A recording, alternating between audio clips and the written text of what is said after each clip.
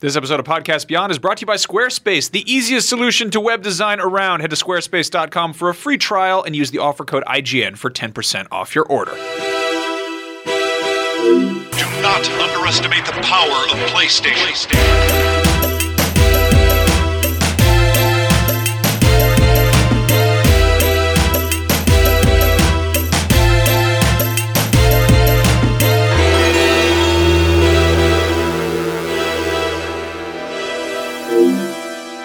Beyond. We did this horribly wrong.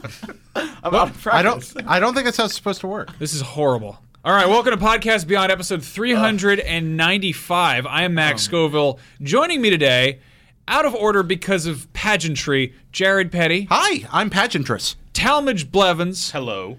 And returning the prodigal son, Andrew Goldfarb. Yay! Greg, People- you look different. Golf claps. Yeah. Golf claps. Greg lost a lot of weight. I got traded off a team fat.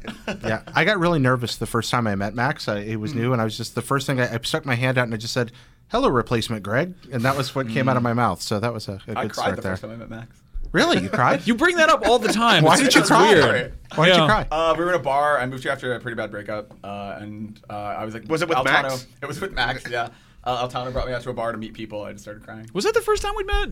Yeah, that was like 2011. That was like August 2011. I thought we'd hung out before then, and then you brought that up like I don't know if I that like was. bringing it up a lot. It was. I mean, I don't think it's. I like you. I don't think it's awkward, but I think it's Yeah. really funny that you still bring that up. And I'm like, all right. I just want people to know about it.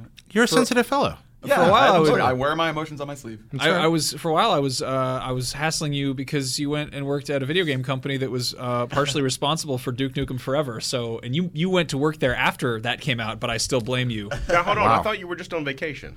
I was on a long vacation in Texas. Yeah, What's a long vacation in Texas like? hot Okay. and quiet, Yeah. and there's not a lot of crime. Huh.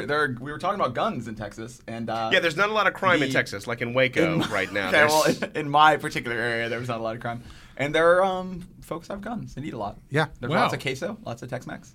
Okay. do they ever eat it with their guns? Do they ever?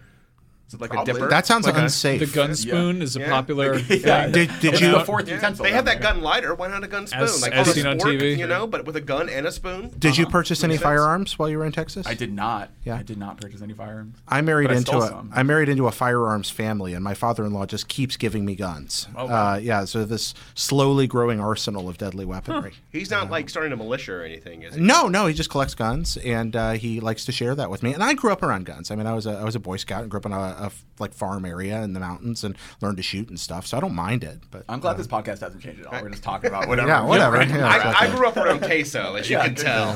what is this thing you have? What is that? I have a special letter or something here to share with everybody. I have not opened this up yet. It is still sealed. It is for Talmadge Blevins at IGN PlayStation 2. So this may have been stuck in our mail room for about 15 years now. Oh my I hope god. that's true.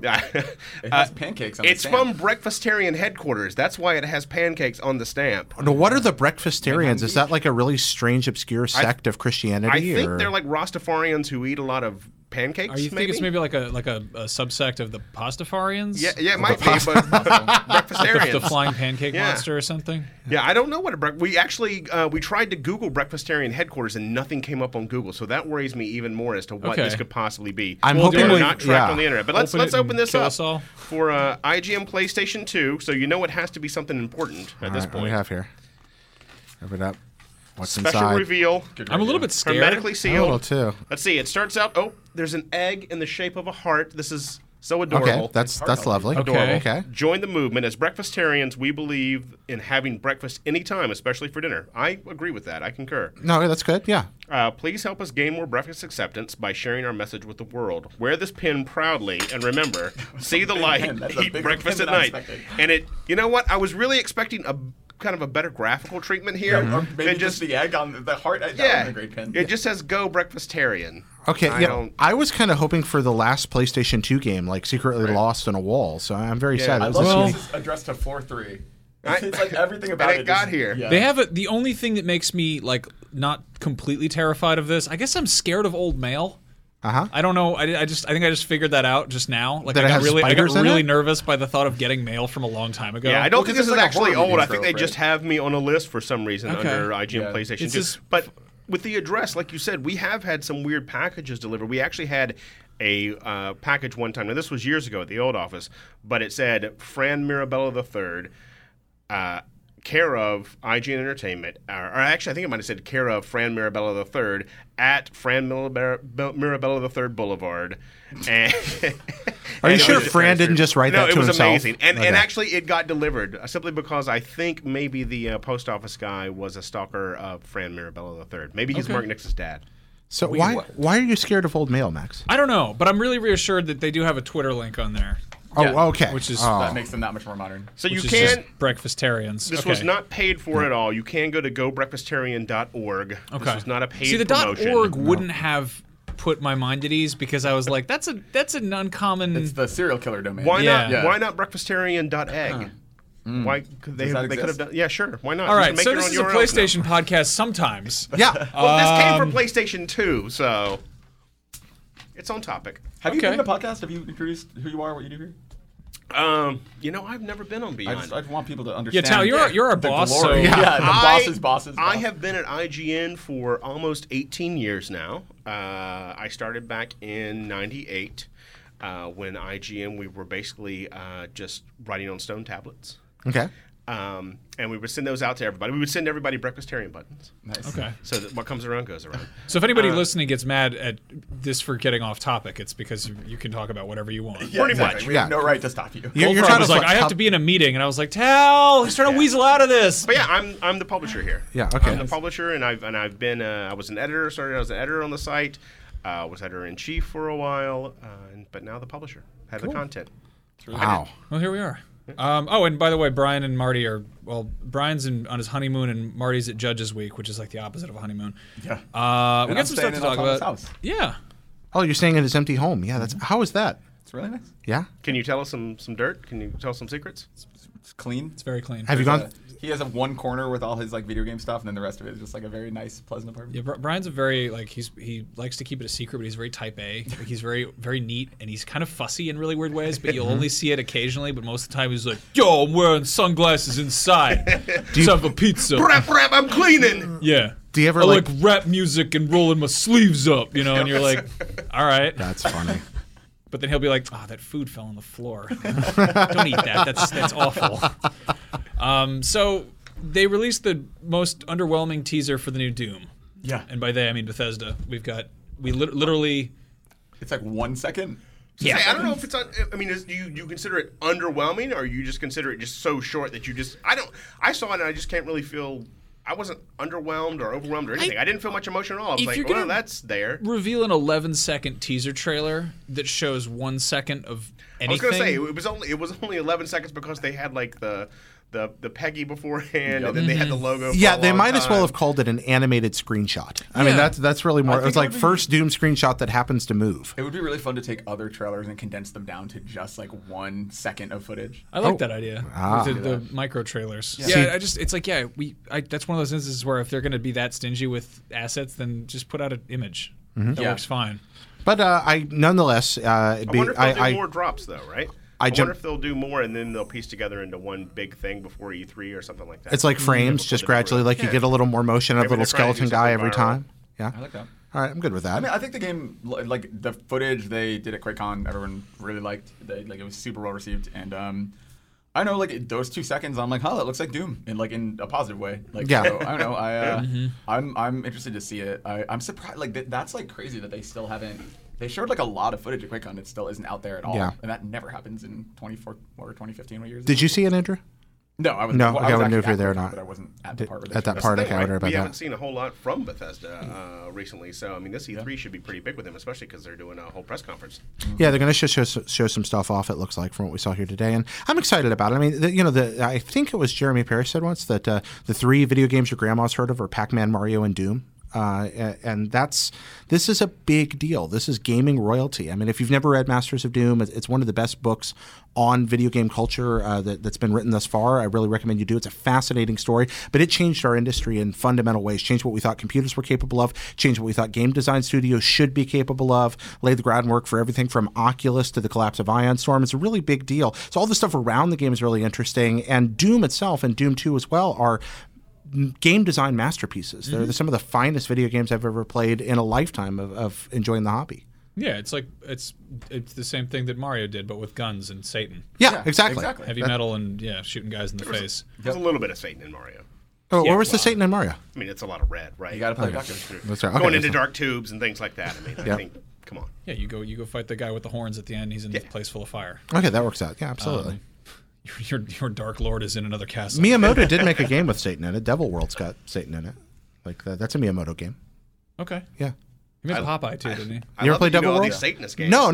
Really, Devil World is like you versus Satan. It's like Pac-Man versus Satan. Have It's you a ever Miyamoto game. considered breakfastarianism? I listen. I eat 6 meals a day, and 3 of them are breakfast. So yeah, I'm very Hobbit-like. Also, fuzzy feet. The end. Let's All talk about Doom. Yeah, what makes Doom Doom? What is like Doom 3 came out and that was what 12 years in the making, something like that, and Yeah. it was generally it was sort of good, but also kind of underwhelming. It kind of missed the mark. It was kind of like any of the Mortal Kombat entries between 4 and 8, basically. You know, It was a lot of that, what made that design so good years ago doesn't necessarily hold up these days, right? It's a lot of monster closets, right? Yeah. It's a lot of, you can kind of tell where they're going to come out because when you round a corner, you kind of get a sense of, okay, there's something that's going to open up there and the creature's going to come out. Like, what do you guys want out of Doom? Like, if you were going to get a new Doom, like, what do you want to What see? I want is what I think works so well in the original that's mostly lost to game design today. You said, can you go back to it? I don't know, but speed. What I love about Doom is speed, which does not translate well to a console controller. I mean, one of the reasons that shooters have become relatively slow and clutchy is because there's only so much you can do with analogs. Mice and keyboards are just faster. That doesn't make them better. This isn't some kind of a PC mastery thing. It's just different. And Doom harnessed that control mechanism better than anything else. I've played Doom on Xbox Live, for example, and it still plays pretty well. But that sense of speed is what I'd like to see. I'd like them to find a way to cross-platform, make everything feel fast, responsive, twitchy, like you're in perfect control of what's happening. People talked about how the new Call of Duty Advanced Warfare was almost Quake-like in its speed. Almost Quake-like. I want something that reminds me of what it's like just to fly around a level, blazing weapons, good level design, lots of different places to go, non-linear paths. That's all works in That's Doom. what I wonder about, with Doom. Like, Doom has traditionally been a pretty linear game, right? Are we going to see that same kind of design coming up in the new one? You bring up Quake, and that is really a game that I think about when I think about really fast shooter action. But that's all about the multiplayer, too, right? And playing against humans. Yeah. What we've seen out of Doom traditionally is this linear design. It is something that is very much going down a creepy hallway. Great atmosphere, great effects, things like that, right? I expect to see that out of Doom. But, I'm not sure if they're going to mess too much with the formula because then would it really be Doom? But then would that formula really work these days, too? Do you think right? of Doom as a linear game? Because I remember a lot of backtracking, a lot of key carding, a lot of finding secrets. Do you feel the Doom's still pretty linear? I felt it was a really linear game. Although, Okay. yeah, you go back in the same level. I mean, it's still a very linear shooter in that you're very confined in one space. There's definitely that, yeah. And you also mentioned the single player, but don't forget that Doom's the game that really introduced deathmatch to the masses. I mean, this is the game that the term was coined for Doom. Yeah. And for me, Doom was very much that. It was a game of blowing your friends away in a way that you'd never been able to do in a video game before. Whatever else they capture, I think that's going to be a vital part of it. Yeah. I don't know. I grew up playing Doom on my friend's computer and later on my own computer when my mom would leave me alone unattended, and it's got this kind of, I tied it to Mortal Kombat because it's got this same like almost archetypal, what do 13-year-olds think is really Right. cool? And it's just Bloody heads chainsaws on and sticks. Satan and guts and just explosions and stuff like that. I mean, you've got the BFG. It's something kind of inherently just really, really stupid, but also really glorious. And it's I don't know. I hope they managed to recapture that, and I think the speed really ties in with that because it almost like for 3 they kind of almost drew more from a survival horror approach, whereas the original was like you were trying to survive and there was horror, but it was much more like just He's run and gun, you know? Yeah, you could not shoot and use your flashlight at the same time in 3. That right there, that slowed the game down tremendously. Really, too, for me, Doom is a lot about the iconic sound effects as well.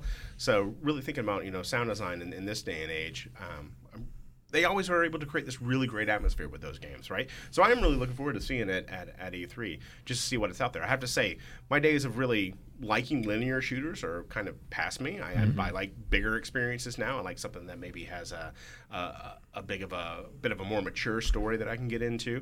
But I'm very curious to see how Doom is actually going to pan out. And like you're saying, like the tease today was it was neither underwhelming or overwhelming anything for me. I felt no emotion at all because I was like, okay, there's like a brief half-second glimpse of this creature. There was a skeleton with guns. That's always a good thing. I can't think of a time that a skeleton with a gun has been a bad thing. Even Mr. Bones' little skeleton guy was okay. But yeah, do read Masters of Doom if you haven't. It's a wonderful, wonderful treatise on how video games got made and get made today. Cool. Doom. Goldfarb, I want to talk to you about something. You left games, covering games, to go work on making games. Tell us about that. And now I'm back. Yeah, it was really interesting to see things from the other side. I think, holy crap, I learned a lot about like what a developer is versus a publisher and how some of the business stuff works. And I think it's Did you not know the difference between a developer and a publisher when you worked at IGN before, Andrew? I did, but I don't think to the extent that I do now. Sure. Yes, though, I did. Tal. God.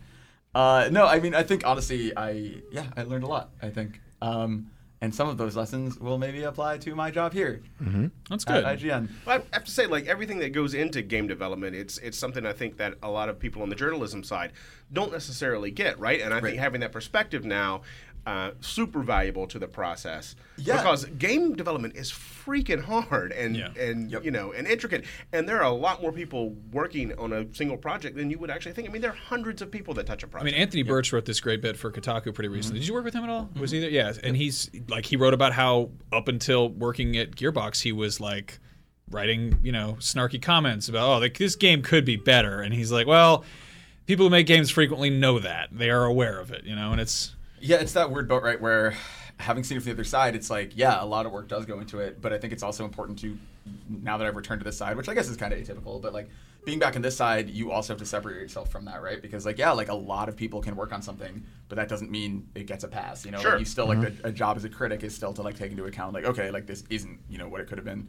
But yeah, I mean, I think it is crazy how many people you can see, like 8 people working on a single texture for a single door or whatever, like, and I think I understand more about like the different disciplines and kind of what goes into, from concept to actual execution. Like there are a lot more steps than I think I would have understood previously. Well, I think too, just the average person, they think about games and movies kind of similarly, and games actually have a 3, 5, 7 year time to really develop. You can really get a movie out in probably 18 months to 2 years, depending on how intricate and the effects are and everything. But really, like making a game is just so much bigger in time. I mean, you literally are creating this project out of nothing. You can't just go out and film people, well, unless you're like Jordan Mechner back in the day, and make a game around that. But you can't just go out and film people, just with a great story. Like, there's a lot of technical aspects that go into it, and I just don't think the average gamer out there, and sometimes not even a lot of journalists, understand all the intricacies that go into that. Yeah, I would agree with and that. then it's a business. I mean, it is a business. They need to make money. And I was more, I wasn't actually making content for games, so I think like I saw it from this weird like well, then why are we outsider but also insider perspective. Yeah, actually, I'm just kidding. I wrote all of that. No, I think it's really interesting there though, and I think Gearbox especially, like there are a lot of incredibly talented people there. It was really cool getting to see them. Even like simple things like just watching people mess around. One less now, am I right? Yeah. Well. So what surprised you, Andrew? When you came into it, just like, wow, what really did just go? I never thought of that before. I mean, I don't think it's any one specific thing, but I think in general it's the kind of looking at like, oh, there's an entire department for this, like whereas I might have just, assumed like, oh, like that door doesn't open in that cutscene, they got to patch that. That's probably easy. And then it's like, nope, that goes into a lot of different things, like understanding like tool sets and understanding that it's like, I don't know what I thought game development was. I don't know if I thought it was just people dragging and dropping, stickers into a whatever. It's a more fleshed out Mario Paint suite. Yeah, exactly. But seriously, there's like 3 cat noises now. Like I play Pinball Construction Set. Yeah, exactly. I know just like RPG Maker. Yeah. No, but I think it's really interesting when you see like, oh, there's like a very unique tool set for this thing, and like the just every single piece that goes into like understanding like how to use an engine and like every like timing things, and just I don't know, it's just really fascinating watching them work. Let me flip this on you, Andrew. Oh, why do you gotta make that weird hand gesture with your? I was just in Hawaii. So. Okay. What do you think game devs don't understand about the journo side, about the media side? Because you've seen both sides of it now. I'm sure some things came up. I think it's actually funny that there really is this weird perception that it's like a lot of the stuff and this isn't really like Gearbox specifically, it's just from talking to various devs at events and stuff, but I think there is occasionally that perception of like, oh, like, so like, do like game reviewers ever get paid off, and like is like the stuff I read on NeoGAF true? Because like you have to understand, like a lot of people are viewing this from the outside, or they will see a game get a really bad review and think there's some kind of personal vendetta, or think it's like, oh, like I guess they should have had a nicer press event or whatever. Like I was shocked talking to a lot of people on that side who do think that way. And granted, God, that's a small percentage. And Sure. they're incredible people, and a lot of people go from press to the dev side, so they understand it. But as far as like things that surprise me, when I would occasionally hear someone say something like that, I was like, wow, like people really think that happens, huh? But no, I think also like it's that idea of just people don't really understand, like when you're going to an E3 or whatever, like you might see like 20 games in a row in a single day or whatever, and if you're game number 3, like you have to stand out. And I think from that side, it was really interesting seeing people kind of wrap their heads around that, and like because you get so focused in on, okay, like we're making this game and we have to tell people about it, and like we're gonna try and like drive like sales of this game, but you have to remember that like it has to stand out against that many other things. And I think people lose sight of like just how busy a lot of the games press is. That makes a lot of sense. Losing touch with the ecosystem around them. Yeah. It's what about all the stories about just how hard people work? Is it all true? I mean, it depends, right? Depends on timing. Yeah, I think like Gearbox actually has some really good producers who made sure that like the people weren't going too crazy. But yeah, I mean, like, sure, I think any dev has crunch, and I don't know. It's I think like seeing just my tiny little window of the industry, right? Like obviously I was at one dev, but I think those guys all work really hard. But I think there's like healthy balances and stuff, and man, Gearbox has like so many cool like benefits and food and like all this cool stuff that they. I think Sorry, our snacks aren't good enough for you. I know you gotta rub it in now, Andrew. We have Bagel Day. That's true. Is Bagel Day still a thing? Oh yeah, still Day. Every Wednesday, Bagel Day. I think it's also worth noting that everywhere is different, just in terms of basic structure, because that's what happens when you get a bunch of human beings to try and collaborate on something. You're going to have different personalities who operate in different fashions. But even beyond that, like Beyond. I always love Beyond. I always love the title producer. It's not that it doesn't mean anything. It's that it means so many different things. Sure. Where it's like I always kind of equate it to like saying you're a model, and there's this preconceived notion where you say like, oh yeah, I'm a producer. You're like, you have this kind of weird, so it's like Jerry Bruckheimer, where you're like, oh, I'm a model. It's like, what do you model? I model elderly swimwear for Sears print catalogs. Like it's just you can be that unsexy one, or model. Really?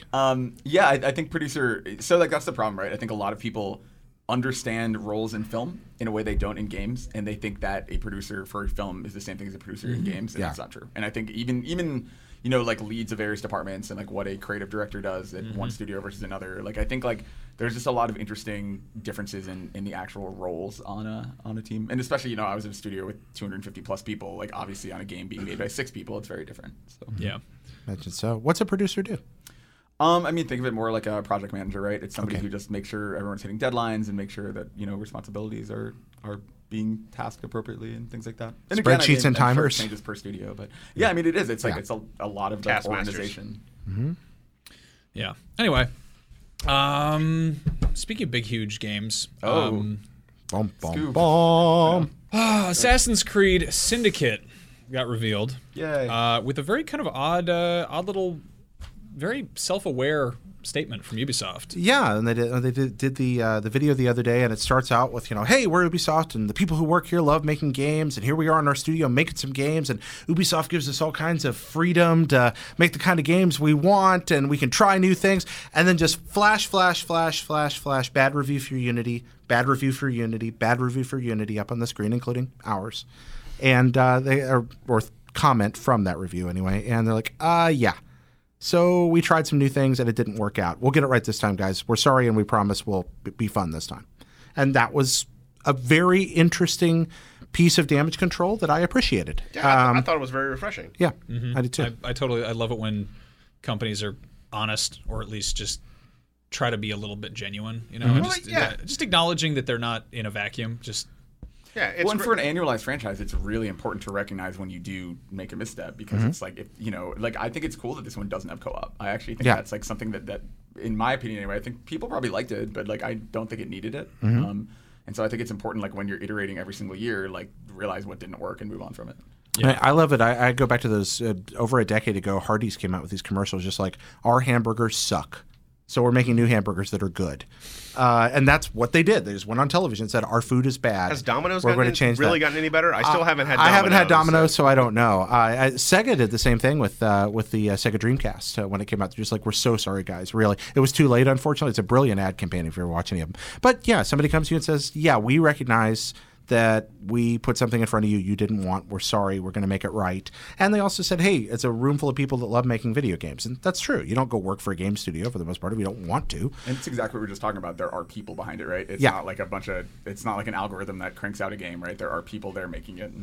And, and also, like we said, like they're aware of this. They knew that the game wasn't that great when it came out. They knew they were, if they had some more time to fix some things, that they could have gotten it to a better point. But it's great that they're now acknowledging it, that saying, hey, you know what? We're aware of these things and we admit our missteps and we're going to make sure that they don't happen again. Now, let's hope they follow through with that. Right. Let's hope they certainly have enough time. But it is a good message, at least, to have now. But it's go ahead. Yeah, that being said, I like Syndicate, I feel like I'm really kind of exhausted by Assassin's Creed, and I've let myself get excited so many times. You've been fooled before. Yeah, and it just becomes this thing where I don't even want to, I just want to. Like every other one is good for me. Like I wasn't a big fan of 1, but I really liked 2. 3 I didn't really care for, but 4 was, Black Sails was really good. So I'm hoping now that we have another, full release coming out, that this one will be a really good one. They're like Star Trek movies now. They're just the even numbered ones are good. Yeah, that's maybe I'm not crazy about annualized franchises of any kind. I think it's a good idea to let people rest and let ideas rest so that you can have a little time to reflect on them as an industry changes. But as that goes, there's a Batman gun now, and there's GTA mechanics for stealing carriages and running over people with them, and there's Sherlock Holmes stuff going on, and I get to use apparently a female protagonist. Yeah, there's a female protagonist, which is a really big deal, and there's how difficult that is. There's gas that turns your enemies against each other, and then and I get to team up with Charles Darwin and Charles Dickens to destroy evil. That's the thing. It's a very nerdy but cool time period. I actually really, really like that they're this setting. I like Assassin's Creed. It's funny because I feel like I have just been burned out on it for a while, but not because of the franchise necessarily, but more because I guess it is because of the franchise. I played every single one leading up until Black Flag, and then I just took a break, and now I'm ready to jump back in and be excited again, I think. Assassin's Creed has always kind of had that flow through of the age of science and age of discovery, kind of thing, with Leonardo da Vinci being, and, with all these great inventors and thinkers as being part of the storyline. So it is interesting to go to Victorian England and see what the world's going to be like. And in that presentation, they kept using the terms fun, and you both brought up Black Flag now. I mean, Black Flag is the Assassin's Creed that doesn't care about Templars and Assassins. It's just about, let's go be a freaking pirate. And everyone loves it. Yeah, and everyone loves it. Well, they showed a lot of Black Flag footage before they revealed Syndicate, and they said that word fun over and over and over and over. And so maybe they're hoping to be like, oh yeah, but that one you liked, we're going to go that. Again, is that messaging? Because the fact is, let's not let them completely off the hook. They also released Unity when they did. Yep. And that also says something about what goes into the production. That is the problem with annualized titles. I can't really think of any off the top of my head of anyone where they've said, you know what, we're not going to do it this year because, maybe actually, didn't EA skip a NBA Live? Was that? I don't know. They skipped an NBA, and they skipped because they released one and it wasn't very, very good. Didn't they skip a Battlefield year somewhere in there? Yeah. I guess there are a few examples, but the reality is, for the most part, they're on set release schedules, and they have to make money for their quarterlies because they're mostly public companies, and they don't want to move these annualized titles. But that's the thing about game development too. If something's not done, you're shipping an unfinished product at that point. So, it's also not like it's only a 1-year dev cycle. They have multiple studios. Of course. They have now Toronto and Montreal are splitting the stuff. Same thing with Call of Duty. There's 4 studios now that are actively trading back and forth on 3-year cycles. I think it allows them to learn from mistakes, which is really good. But yeah, obviously they're beholden to, we have to hit this fiscal year and we have to come out of this. I'm also a huge proponent, though, of holding a game if you're push it back, push a release date back. And again, it's harder to do with annualized titles, but push a release date back if it's going to make a better product in the end. Because I would much rather wait 6 months to have a really fantastic, fleshed out, well-made game that I can really play, and then having a buggy piece of crap. You know, one of those comes out tomorrow. The Witcher 3. Yeah. Wild Hunt. Shiny. They pushed that one back, and I'm glad. Have you been playing this? You've been playing this. I have. You want to come on and talk about this? I've only played a little bit of it so far. I did actually play it on my vacation in Hawaii. I was sitting there in Maui watching the beach and playing my PS4 because that's just how much of a nerd I am. But no, so far I'm having a lot of fun with it. My favorite part is that I have a horse named Roach. I just want to buy a horse and call him Roach in real life. So here's a little piece of trivia from the world of The Witcher. Geralt actually just names every horse he gets Roach. No, Yeah, I know. yeah, I everyone. know. Which I think is a lovely touch. You know. My horse Roach. No, which was more colorful, Tal? The beach at Maui or the game? Because one of the things that just grabbed me about Witcher 3 is that it's a naturalistic game. It's an outdoor game, but unlike games that are produced in the West like that, which usually tend to focus on kind of darker color schemes, that game's just bursting with there was color. much better grass physics in the game than there was in Maui. Okay, Not much grass movement in Maui, but in the game, the grass looks absolutely beautiful. No, I just love, too, that now having a Witcher, having played 1 on the PC and having played 2 on the consoles, you know, they were a little bit more linear experiences, smaller, closed areas as well, although they felt pretty big. But this, you see it in the distance, you can go anywhere. So it's great to be able to have this big open world where, again, you jump on your horse and you're able to just ride off in the distance. It's just something that's new for that kind of Witcher setup. It kind of reminded me a lot of obviously Dragon Age, which I played a lot of this past fall, but honestly, even bigger. Because still, Dragon Age, some of the areas felt like little small vignettes within this bigger world, right? There seems to be kind of I see him riding around there on Roach, and it's almost of a Legend of Zelda with bare breasts kind of vibe I keep getting from it. Did you guys play Witcher 2? Yeah. No, okay. So I played 1 second of a Witcher game. Okay, so Witcher 2, I did the guide for 1UP back in the olden days, and just fell in love with the game because it's one of the very few video games I've ever played where the choices you make a huge difference in the world, what happens. Like not just a difference, but just a tremendous. I mean, there is a vast chunk of Witcher 2 that you will not see if you make certain choices, and vice versa. And this you can affect politics, and you can affect. Oh yeah, you play through one scenario, and it's not even clear exactly where the forks are always, and you find yourself on one side of this vast, morally ambiguous war, and you play through the second time, and you make some other choices, and you're on the other side of the same war, and the people that were all your allies the time before are your dire enemies, and you hate them, but yet you worked with them once before, so now you know they're actually all pretty decent people, or most of them, and it's a really good. And are we allowed to spoil Witcher 2 here or not? I don't know. Is it too early? No, you can talk about Witcher 2. It's never been on PlayStation, so spoiler alert. Yeah, spoiler alert for Witcher 2. But the final boss battle of Witcher 2 is my favorite in any video game ever, because by the time you've been chasing this guy the whole game, and he's just made your life miserable. And you chase him, and when you finally catch up with him, you've discovered through the course of 20 hours of play, actually he was kind of a victim of the whole thing too. He was kind of being used. He was just trying to survive. And yeah, he did all this stuff, but he wasn't really vindictive about it. And you find him, and you do, again, in the course of the conversation, and it's not just like a binary choice. You have the option to just kind of talk it out with him and be like, we really have no reason to hate each other anymore. Shake hands and walk away and have no final climactic boss battle. Or you can have that big final thing. Yeah, or you can kill him and have the big standard video game moment. But, I mean, they were brave enough to just be like, no, there will be no climax to this game. Well, that shows a tremendous amount of faith in their product that they would bury half their game behind a choice. You know? Like, you cannot see the entirety of the game unless you you could not have something that is less of a linear experience and that you have to retread. Like, you have to backtrack the entire game, basically. Yep. That's half a game there that you have to replay to get to. Well, that's what I think too. I really like a lot of the choices that you make in The Witcher because just the lore and the world itself, it is so gray. It's not black and white at all. I mean, you are basically a hero, but you're an anti-hero as well, right? You are a mercenary. You work for money. You don't do a lot of things for free because although you go up and clean up problems if a monster comes into town, you got to get paid for that. That's your job, you know?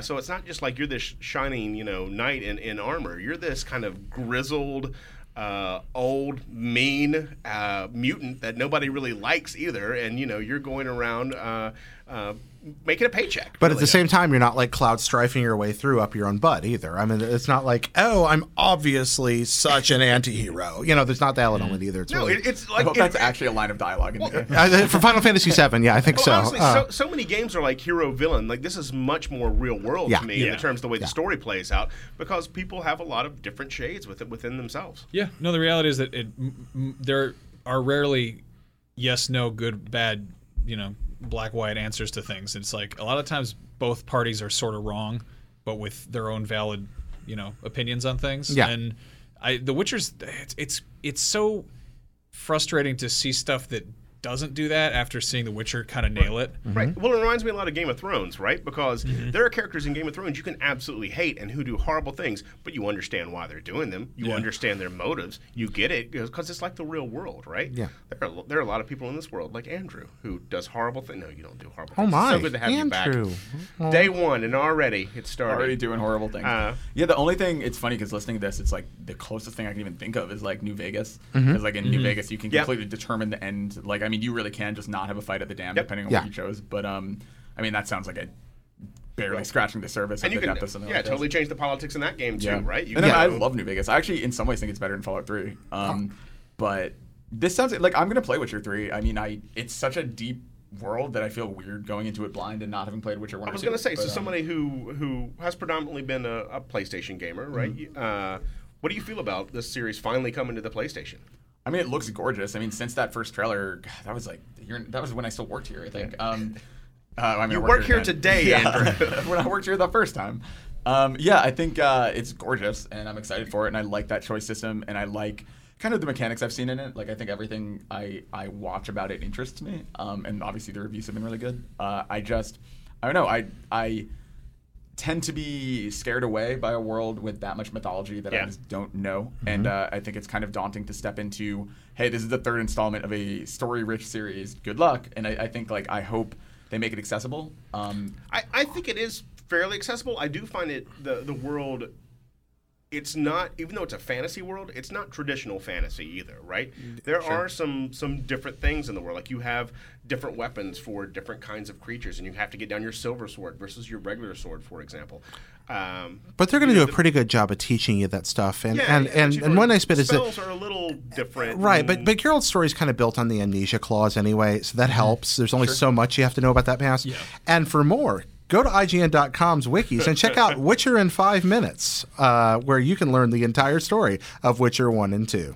Well, also, I mean, it's funny because The Witcher 1 and 2 are both they're sequels with the amnesia clause built in. Yeah. But they're sequels to five books, one book of short stories, some comics, and then a TV movie. Right, the TV series. Like there's a lot of other stuff out there, and the guys at CD Projekt Red have said that they're building 3 to be really. It's okay if you haven't played the other stuff, just jump right in. You kind of have to, pick it up as you go along. But, I mean, it wasn't a series that I knew about before the first game came out, but I actually did read the books because I really got interested in the lore. And in Poland, it's a really popular series. I played 2 when it came to 360, which was sort of a mistake. I played it initially on there, and I just didn't get it. I was like, "What? I don't know what's happening," and it definitely. And that's what I heard. That's it throws you what kicking and now. screaming. Yeah, and like 2 is a pretty rigid game in terms of, especially on a console, because the loading screens are very unforgiving. Right. It's incredibly tedious. That was made for PC. Yeah, exactly. And I remember hearing that at the time. I remember people saying like, it doesn't run that well in 360, and it's really hard to understand, and it's like very, I don't know, like, and that has turned me off. And combat can be tedious if you haven't played the first one. You kind of got to get down your rolls and your dodges. I mean, it's not a straight combat system. You have to play strategically. Especially early in the game, a couple of guys are a real threat. Like 2 enemies are a real threat in Witcher 2. It's also the only video game I've ever played in a Cracker Barrel. So there's a little bit of an anecdotal Witcher 2 joy. The restaurant, not an actual barrel full of crackers. in the restaurant. Okay. Yeah, okay. So, yeah. I just pictured you eating crackers with like a barrel and. I don't know why I decided to share that, but all right. It just popped into my head. Excuse me just one moment while we take a brief word from our sponsor. Whether you guys are trying to create a blog, website, or an online store, Squarespace is the easiest solution with an easy-to-use interface, gorgeous templates, and handy 24/7 customer service from actual human beings. Squarespace is the smartest and simplest way to stake your claim to your own little corner of the internet. Are you trying to break into the games industry? Because Squarespace can be used to make a great-looking portfolio, whether you're an aspiring developer or member of the media. Head over to squarespace.com for a free trial today and use the offer code IGN at checkout to get 10% off your order. Squarespace, build it beautiful. Okay, so Next subject. on the subject of games based on books and so forth, we got a letter from someone named Steven who said, "Hello, Max, Marty, Brian, Jared. Mostly incorrect. Tal, Andrew, they spelled your names wrong. In episode 393, someone brought up what would be your dream hybrid. It got me thinking, and my mind drifted instead into what my dream project would be and who I'd want to do it. I don't know if you've heard of this, but there was a sci-fi short story turned point and click called I Have No Mouth and I Must Scream. The story was written by a guy named Harlan Ellison. It is an extremely dark tale on post-apocalyptic man versus machine narrative. If you haven't heard about it, check it out if you can. This is something that immediately jumps to the forefront of my brain every time I play a Telltale game and would love to see them bring this dark narrative to this generation of games. Finally, my question to all of you is, if you could choose any developer out there to make your dream project, who and what would you choose? Keep up the good work. I grabbed this out of the mailbag because he brought up I Have No Mouth and I Must Scream. And the story, the game, I was just like, Steven, you are a kindred spirit. Have you guys ever played it? It's on good old... No? I never had a chance to play it. It's on good old games now, which means it'll run on any PC or Mac. So run out, spend the $6 and grab it. It's worth it. It's one... When people talk about mature games, this is an actual attempt to make a genuinely mature game. A game about themes of what goes inside human minds, what makes us who we are, what's broken inside us, and whether or not it's possible to repair that. It's a really wonderful game. I just think that's rad. As for games we'd like to see, I don't know what you guys got. Who would make it and what? I guess this is kind of a cliche, boring answer, but God, I would love to see the Dark Tower done really, really well. And honestly, like looking at Witcher footage, I can almost see CD Projekt Red doing something really interesting with it, like just making it a gigantic, sprawling world. But man, do I love that series of books. And well, I mean, the early ones, I think that it kind of gets off the rails at the end, but it stays good. Anyway, I digress. I really like Dark Tower, and yeah, I would love to see somebody tackle it. Even like I don't know, any like big open world dev. You weren't satisfied by Roland Gilead showing up in Mortal Kombat? No. That was, I want more Dark Tower in general. TV show, movie. Totally. Just Max to do a one-man show adaptation. I just started thinking, I'm like, man, what do I like? And my favorite book is probably William Gibson's Virtual Light, which is like kind of post-cyberpunk set in futuristic San Francisco. And I was like, who would I want to do that? And I was like, who could really just nail that kind of book to game? And I was like, CD Projekt Red. And then, oh, right, they're doing Cyberpunk 2077. Yeah, so totally. There's that. I think the one thing I'm wary about is what we've seen of that game so far is it looks like it's very much kind of playing to the kind of neuromancer world of Cyberpunk, which is cool, but it's also kind of like it's... Is that on good old games, by the way? It's just that one teaser, right? I don't think so. But it's like dated... It's... What is it? Paleofuturism at this point. Like it's a future that we know isn't going to happen. Doesn't happen that way, you know. Whereas I think that Virtual Light came out in 1993, and it's incredibly like it's very close to right now. Like you've got cyber terrorists swatting people. You've got virtual reality goggles. You've got weird. I mean, a lot of cyber terrorism, and then there's also just kind of a lot of weird like class stuff happening in the Bay Area. Yep. Homelessness. Oh, I read this recently on your recommendation. I hadn't read Virtual Light, and I was floored. It's cool. It's like, this is haunting. Yeah, it's really on point. So I mean, something like that would be cool. Really, I want smart cyberpunk that's not just you get cool robot arms. And I mean, Deus Ex is great and all. Yeah, like I want stuff that addresses the kind of the socio-political, more like weird cultural side of things rather than just the cool stuff. I mean, I want games in general to do that. Like, I would love if games examined socio-political themes more often. Like, I feel like you so rarely... I mean, it's like, I guess, like, BioShock is the go-to, but it's like you very rarely get people looking at anything bigger than, like, oh, this is the plot, and this is what happens to this character. Well, while we're on that, then, I'll run down that road a little bit. Mine would probably be A Mind Forever Voyaging, which is actually already a video game, but it's a text adventure, and therefore inaccessible to many people. And you talk about socio-political games. It's a game where you play as an AI. Have you ever... Any of you ever played it? I played it. Okay, you played it, yeah. I mean, one of the masterpieces of game storytelling. You're an AI in a South Dakota laboratory working with a human scientist, and your job is to try to predict the future and see if there's a way to turn America from a gradual cultural and political decline that it's experiencing. And you keep jumping ahead inside yourself in this simulation, farther and farther, trying to find a point in history that you can pivot what's happening on. And it is brilliant. Did you enjoy it, Tal? This is what dates us. For after playing it, 25 years ago, maybe. I remember very little about the game, but I had it on my Apple. An old Infocom game, right? Okay. Yeah, it's an old Infocom game, and it is glorious. It's also very difficult, or not. It's not hard to play. It's just long. Anyway, I'd like to see somebody like maybe not just necessarily a studio, but grab some of the guys that gave the original BioShock, especially the first half, its heart and soul. And make that game with them. Maybe not as a text, but as an interactive experience of some kind. And I think those guys could really give that the treatment it deserves. It's amazing. That's the best thing about the collapse of Irrational is that there's this incredible pool of talent that's been spread out all across the industry. Yeah. Yep. So I want to get those guys together into a pool, or I just want to take all the guys from Raven that made Jedi Knight 2 and have them make Jedi Knight 3. That'd be okay too.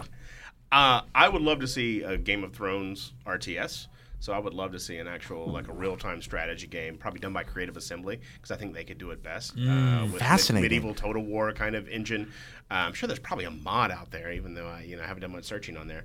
But yeah, a real Game of Thrones where you're political intrigue, you're capturing almost like Defender of the Crown. Do you remember Defender of the Crown? Absolutely. Capture little bits of the map and you would go through. So I could almost see it being like that, right? Where you're either starting out in the north or you're starting out in King's Landing, or and you're trying to capture the map and really win the Game of Thrones. But something that has maybe even some RPG elements thrown in there. Like Defender of the Crown. Too. Yeah, did like that totally. That's a Crown. great comparison. I love that idea. I would play the heck out of that. Wow. Damn, Someone make that. We are in the weeds. We are. Okay, all of those would come to PlayStation. Yeah, we have some stuff that's coming out for PlayStation this week. Jared, you wanted to talk specifically about one of these games. Yeah, that game is called Terra Cresta? Terra Cresta, yeah. Forget that Witcher 3 Wild Hunt, folks. It's the Terra Cresta that you want. No, I was just floored when I saw this was coming out this week. Terra Cresta is a 1985 arcade shooter. That's a very interesting time in arcade games. It's this kind of the arcades sort of collapsed around 84 for a while, really fell apart, and then they were reinvigorated by beat 'em ups, and then later really reinvigorated by fighting games. But there was this weird period where shooters were big, and this kind of came into the beginning of that. Terra Cresta is the sequel to a game called Terra Luna. Terra Luna. Anyway, which is a kind of a simple Galaga style shooter, and Terra Cresta is one of the first. One of the first modern shooters with multiple options for your weapons, with boss encounters, with ground attack and air attack, with little dinosaurs running underneath you, and all the neat little cool things that go on in the corners of like a modern bullet hell type game. It's kind of this weird stepping stone between primitive arcade games and the kind of experiences that we'd associate with 16-bit home consoles and action games. It's very colorful. It has these kind of weird Phoenix effects to it and lots of interesting enemies, but at the same time, it's got this kind of throwback flat look like Xavius. It's just a fascinating and important game in the history of shooters, which in turn makes it an important game in the history of arcades. So for a reasonable price, this is one to probably go check out if you care a lot about arcade history. Also, I said Terra Luna. That's wrong. My brain just broke for a second. Terra Nova? No, that's Terra something. I don't remember. Tara Reid. Yeah, Tara Reid. Tara Reid, yes. That's the one. Oh, yeah. It's getting. Well, I remember this. Was I right? No, wait. No. Moon Cresta. That's why I'm backwards. Moon Cresta was the name of the game. I love that there's So- like one guy out one there, of- like one of the one moons- listener who is just It's like, like- damn it, No, Jared! it's bothering me because Don't Moon Cresta. you know anything? No, Moon Cresta is a really cool game because it did this neat thing with the 3-life system where like every one of your lives is a different spaceship with different abilities. So it's a 3-life arcade game, standard like structure, but every time you die and come back in, you have different abilities. So it's a kind of your ships actually get more and more powerful as you get closer to the end as you're almost about to die. You're like, oh, it's my best ship, but it's my last one. It's a lot of fun. But you've convinced me. I want to play Terra Cresta now. Yeah, so that's so Terra Cresta is fun. I recommend Do you it. have a price point on that? No, I don't have a price point here. That Something came in reasonable? on the drop, and I did not look it up because I'm get it written down bad at on my there job. on the note. That's coming to PS4. We've also got Aces of the Luftwaffe, which is about airplanes in the darkest hour for England, the Battle of Britain. Yep. There you go. That's coming to PS4 digitally. You've got Alien Shooter. Sometimes really the name of it? that's the name. Yeah. Sinister hordes of bloodthirsty aliens have infiltrated our world. Shoot them. Shoot Man. That's coming to PS Vita. Shoot Guy. We've got Farming Simulator 2015 coming to PS4 and PS3 in digital and retail, which has brand new graphics and a brand new physics engine for that tractor. Yep. So you can drift it on those amber waves of grain. We're in late spring. It's a good time. Everybody loves a good tractor pull. Did you go to any tractor pulls in Texas, Andrew? No. Do you know what those are? It's when nope. No. Well, there comes a special time in two tractors' lives, and they come together, and then they pull in other directions. No, they had this where I grew up in Carolina. They're just like, there are events where people. Tug of war with tractors? It is actually tug of war, except you're not two tractors. It's like a tractor and then just a load. And it's like, how fast and efficiently can you pull a certain amount of weight through a field? And this is a competitive sport. They also had cow bingo. That there is that too. Yeah. Man, we just had bars that closed early. Oh, that's not a lot of fun. And no crime. And no crime. That's fine. Very little crime. Yeah. Weird. It's also Hyperdimension Neptunia U Action Unleashed, which is a whirlwind of 3D hack and slash action. That's coming to PS Vita, digital and retail. Then of course there's The Witcher 3 Wild Hunt coming to PS4. Yay. Which I have been like fritzy and angry about how much I want to play this game. Like I've been pacing. I've been like just kind of irritable and weird. I went to a comic shop and I was just like looking around and it just was kind of like I didn't really want anything and I went outside and I was like my fiance's like, "What, are you okay?" And I'm like, I just really want to play The Witcher. You're starting fistfights with strangers? Just despondent in general. So my worry with The Witcher is that as much time as I put into Dragon Age, I'm such a completionist that I want to see every single freaking thing in the game. So I feel like I'm going to have to play it 2 or 3 times and play it 200 hours a piece. So I feel like I'm going to put like 600 hours in this game. It's the better value. That kind of scares me. Sorry. Yeah, I got to go to E3 in a month. I played a chunk of Dragon Age, but it was not fully scratching that itch for me. And I was like, I will happily play Mass Effect if it's like this, and I will definitely play The Witcher. But like we're talking about the kind of the open worldness of The Witcher and how like you can jump and you can swim and you can go in things and you can explore and it's just this huge world and it just lets you loose there. And that's the key thing for me that really keeps me invested in a game is that sense of exploration and freedom. And Dragon Age sort of had it, but it felt like the caves were there for the enemies to be in versus the caves being there for me to go check out and just enemies happening to be there. It was the best single-player MMO I've ever played. Ooh. Well put. Dragon Age. Yeah, that's a good way of looking at it. So yeah, I stopped kind of prematurely in that one, and I was like, I could sink more time into this, or I could just pursue other options, and those other options. I probably put about 120, 130 hours into Dragon Age, so I can only expect Witcher's going to be even bigger. Yeah, I canceled plans to go to an anime convention, and then my mom called and asked if she could come visit me in my new house and my dog that I have, and I was like, I can't because a video game is coming out. Wow. Yeah. Okay. I could see the anime convention sacrifice, but blowing your mom off, that just seems like... Yep. No, I really want to play the friggin' Witcher. House. I want to play The Witcher. We're talking about The Witcher next week. We have... Should we go to this last question? This is a pretty good one. It's from Ryan Marshall. Oh, yeah.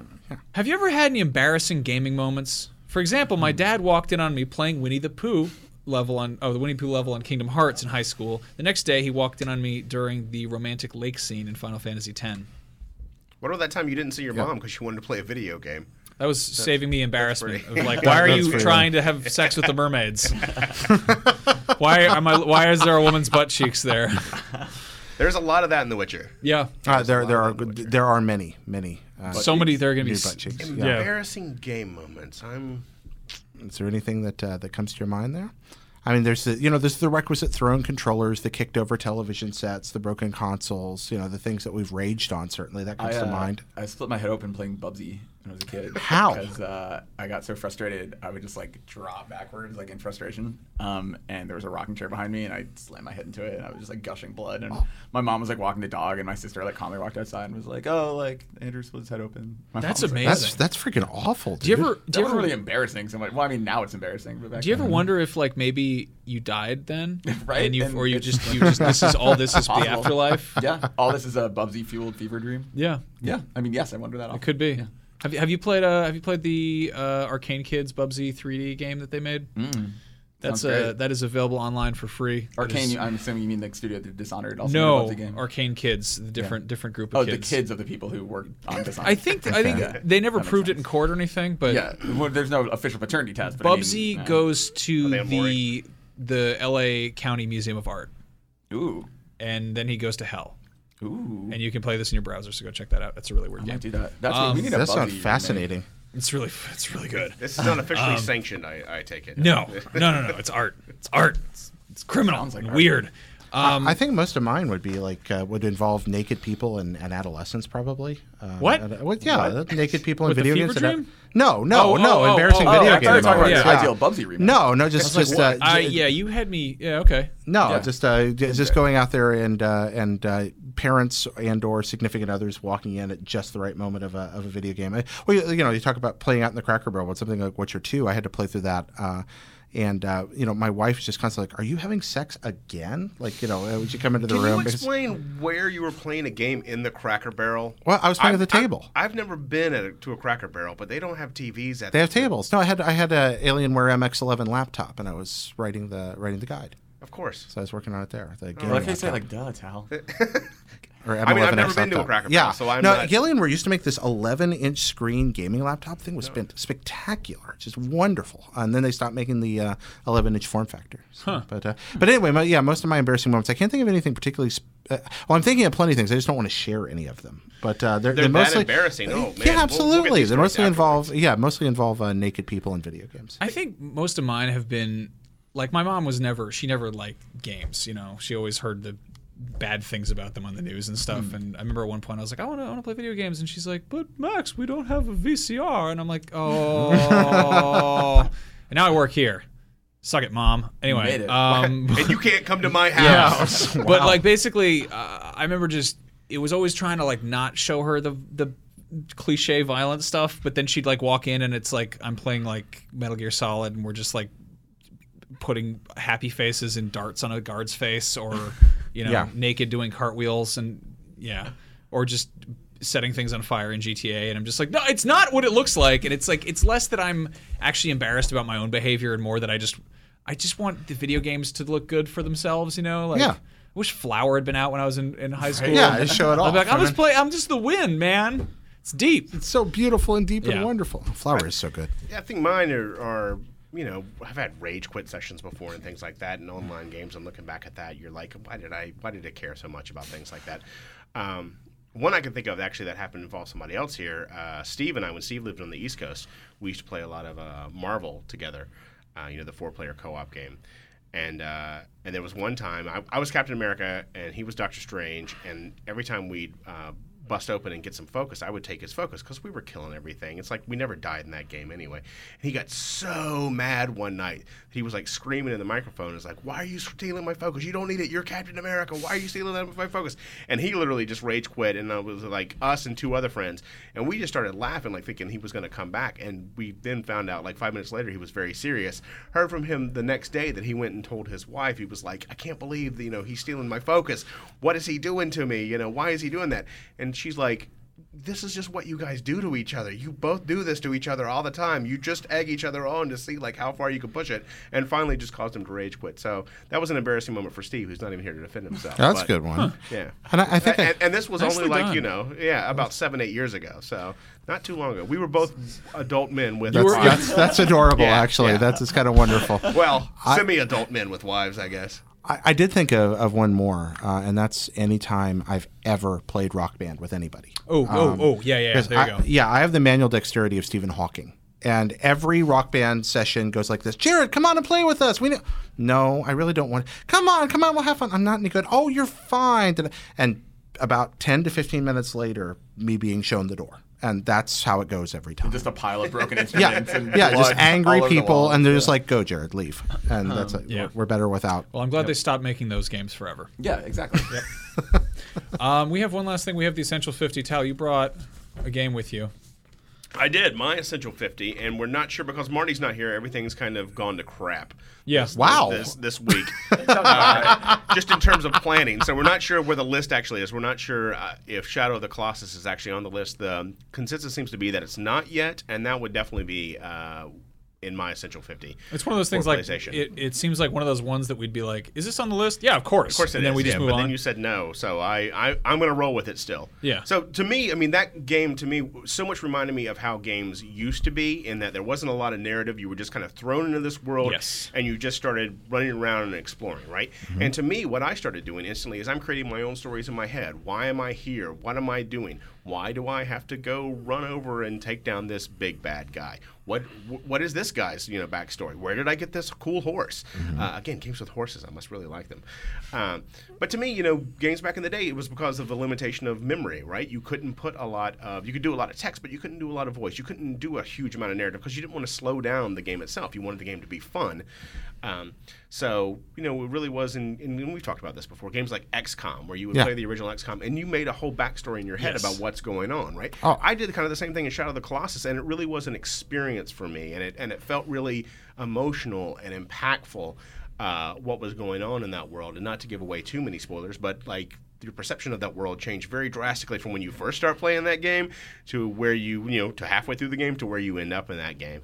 And it really is just one of those things that made me, again, remember of the beauty and the magic of games when I was younger, and really, showed me again that there's a lot of artistry that goes into really good video game making. Yeah. It's one of very few. It's that very small pile of very special journeys in there, and maybe a few others that it's just it is as lame as it sounds. It's an emotional experience to play through it. Like you get something out of it that transcends what you would normally get out of just hey, I'm gonna sit down and play with the controller for a little while. Like it actually is meaningful.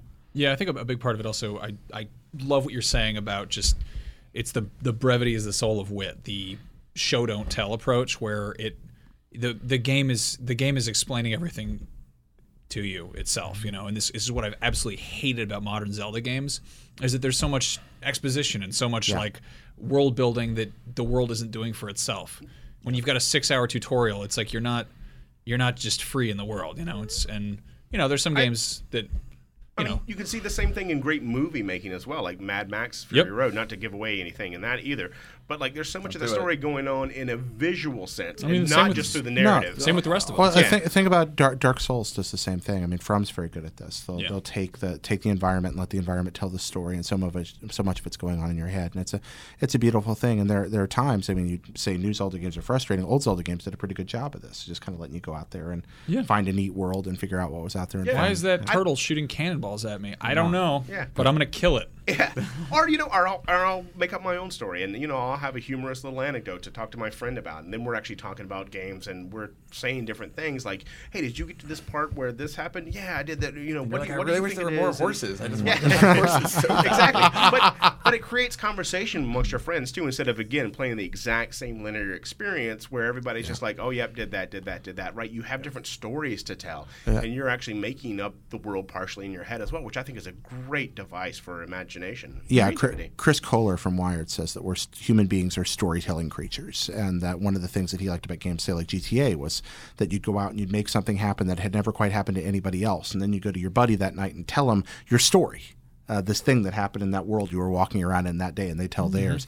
Shadow of the Colossus does that, but it does it with a fidelity and beauty that's almost unparalleled in the medium. I think that this is kind of one of those shoe-ins to the Essential 50, a game that defines PlayStation as a great place to go play games. I'll say mechanically could have been a little bit tighter. But again, I think you kind of you lose yourself in that world so easily that to me it's just a beautiful experience to. Then the mechanics didn't bother me. I think playing the HD one, maybe it didn't age as well as I would have expected control wise, but I think back in the day, it never upset me at all. Yeah. Yeah, I'm kind of with Andrew on that one. It chugged to also, but again, the camera was kind of. Yeah, it was, but I feel like that's it's almost like criticizing Technicolor in an old movie at this point. Yeah. All right. Accepted. Beautiful. Done. On that note, Bing. If you guys want to write in, it is beyond@ign.com. We get emails. Beyond. Ask us about ask Goldfarb about his various other Bubsy-related injuries. Yes. Yeah. There are many. Each episode I'll come back and I'll The many talk trials about of New Bubsy. Bubsy-related injury. That's wonderful. You can follow us all on Twitter. I'm Max Scoville. Jared, you are Petty, Jared. I am indeed. COMMA. Tal, you are Tal_IGN. Is that Just right? Tal IGN. Just like, Tal like, IGN? Okay. Like Talon. Taline. Like a line with a T in front. I of it. like that. Tal IGN. Yes.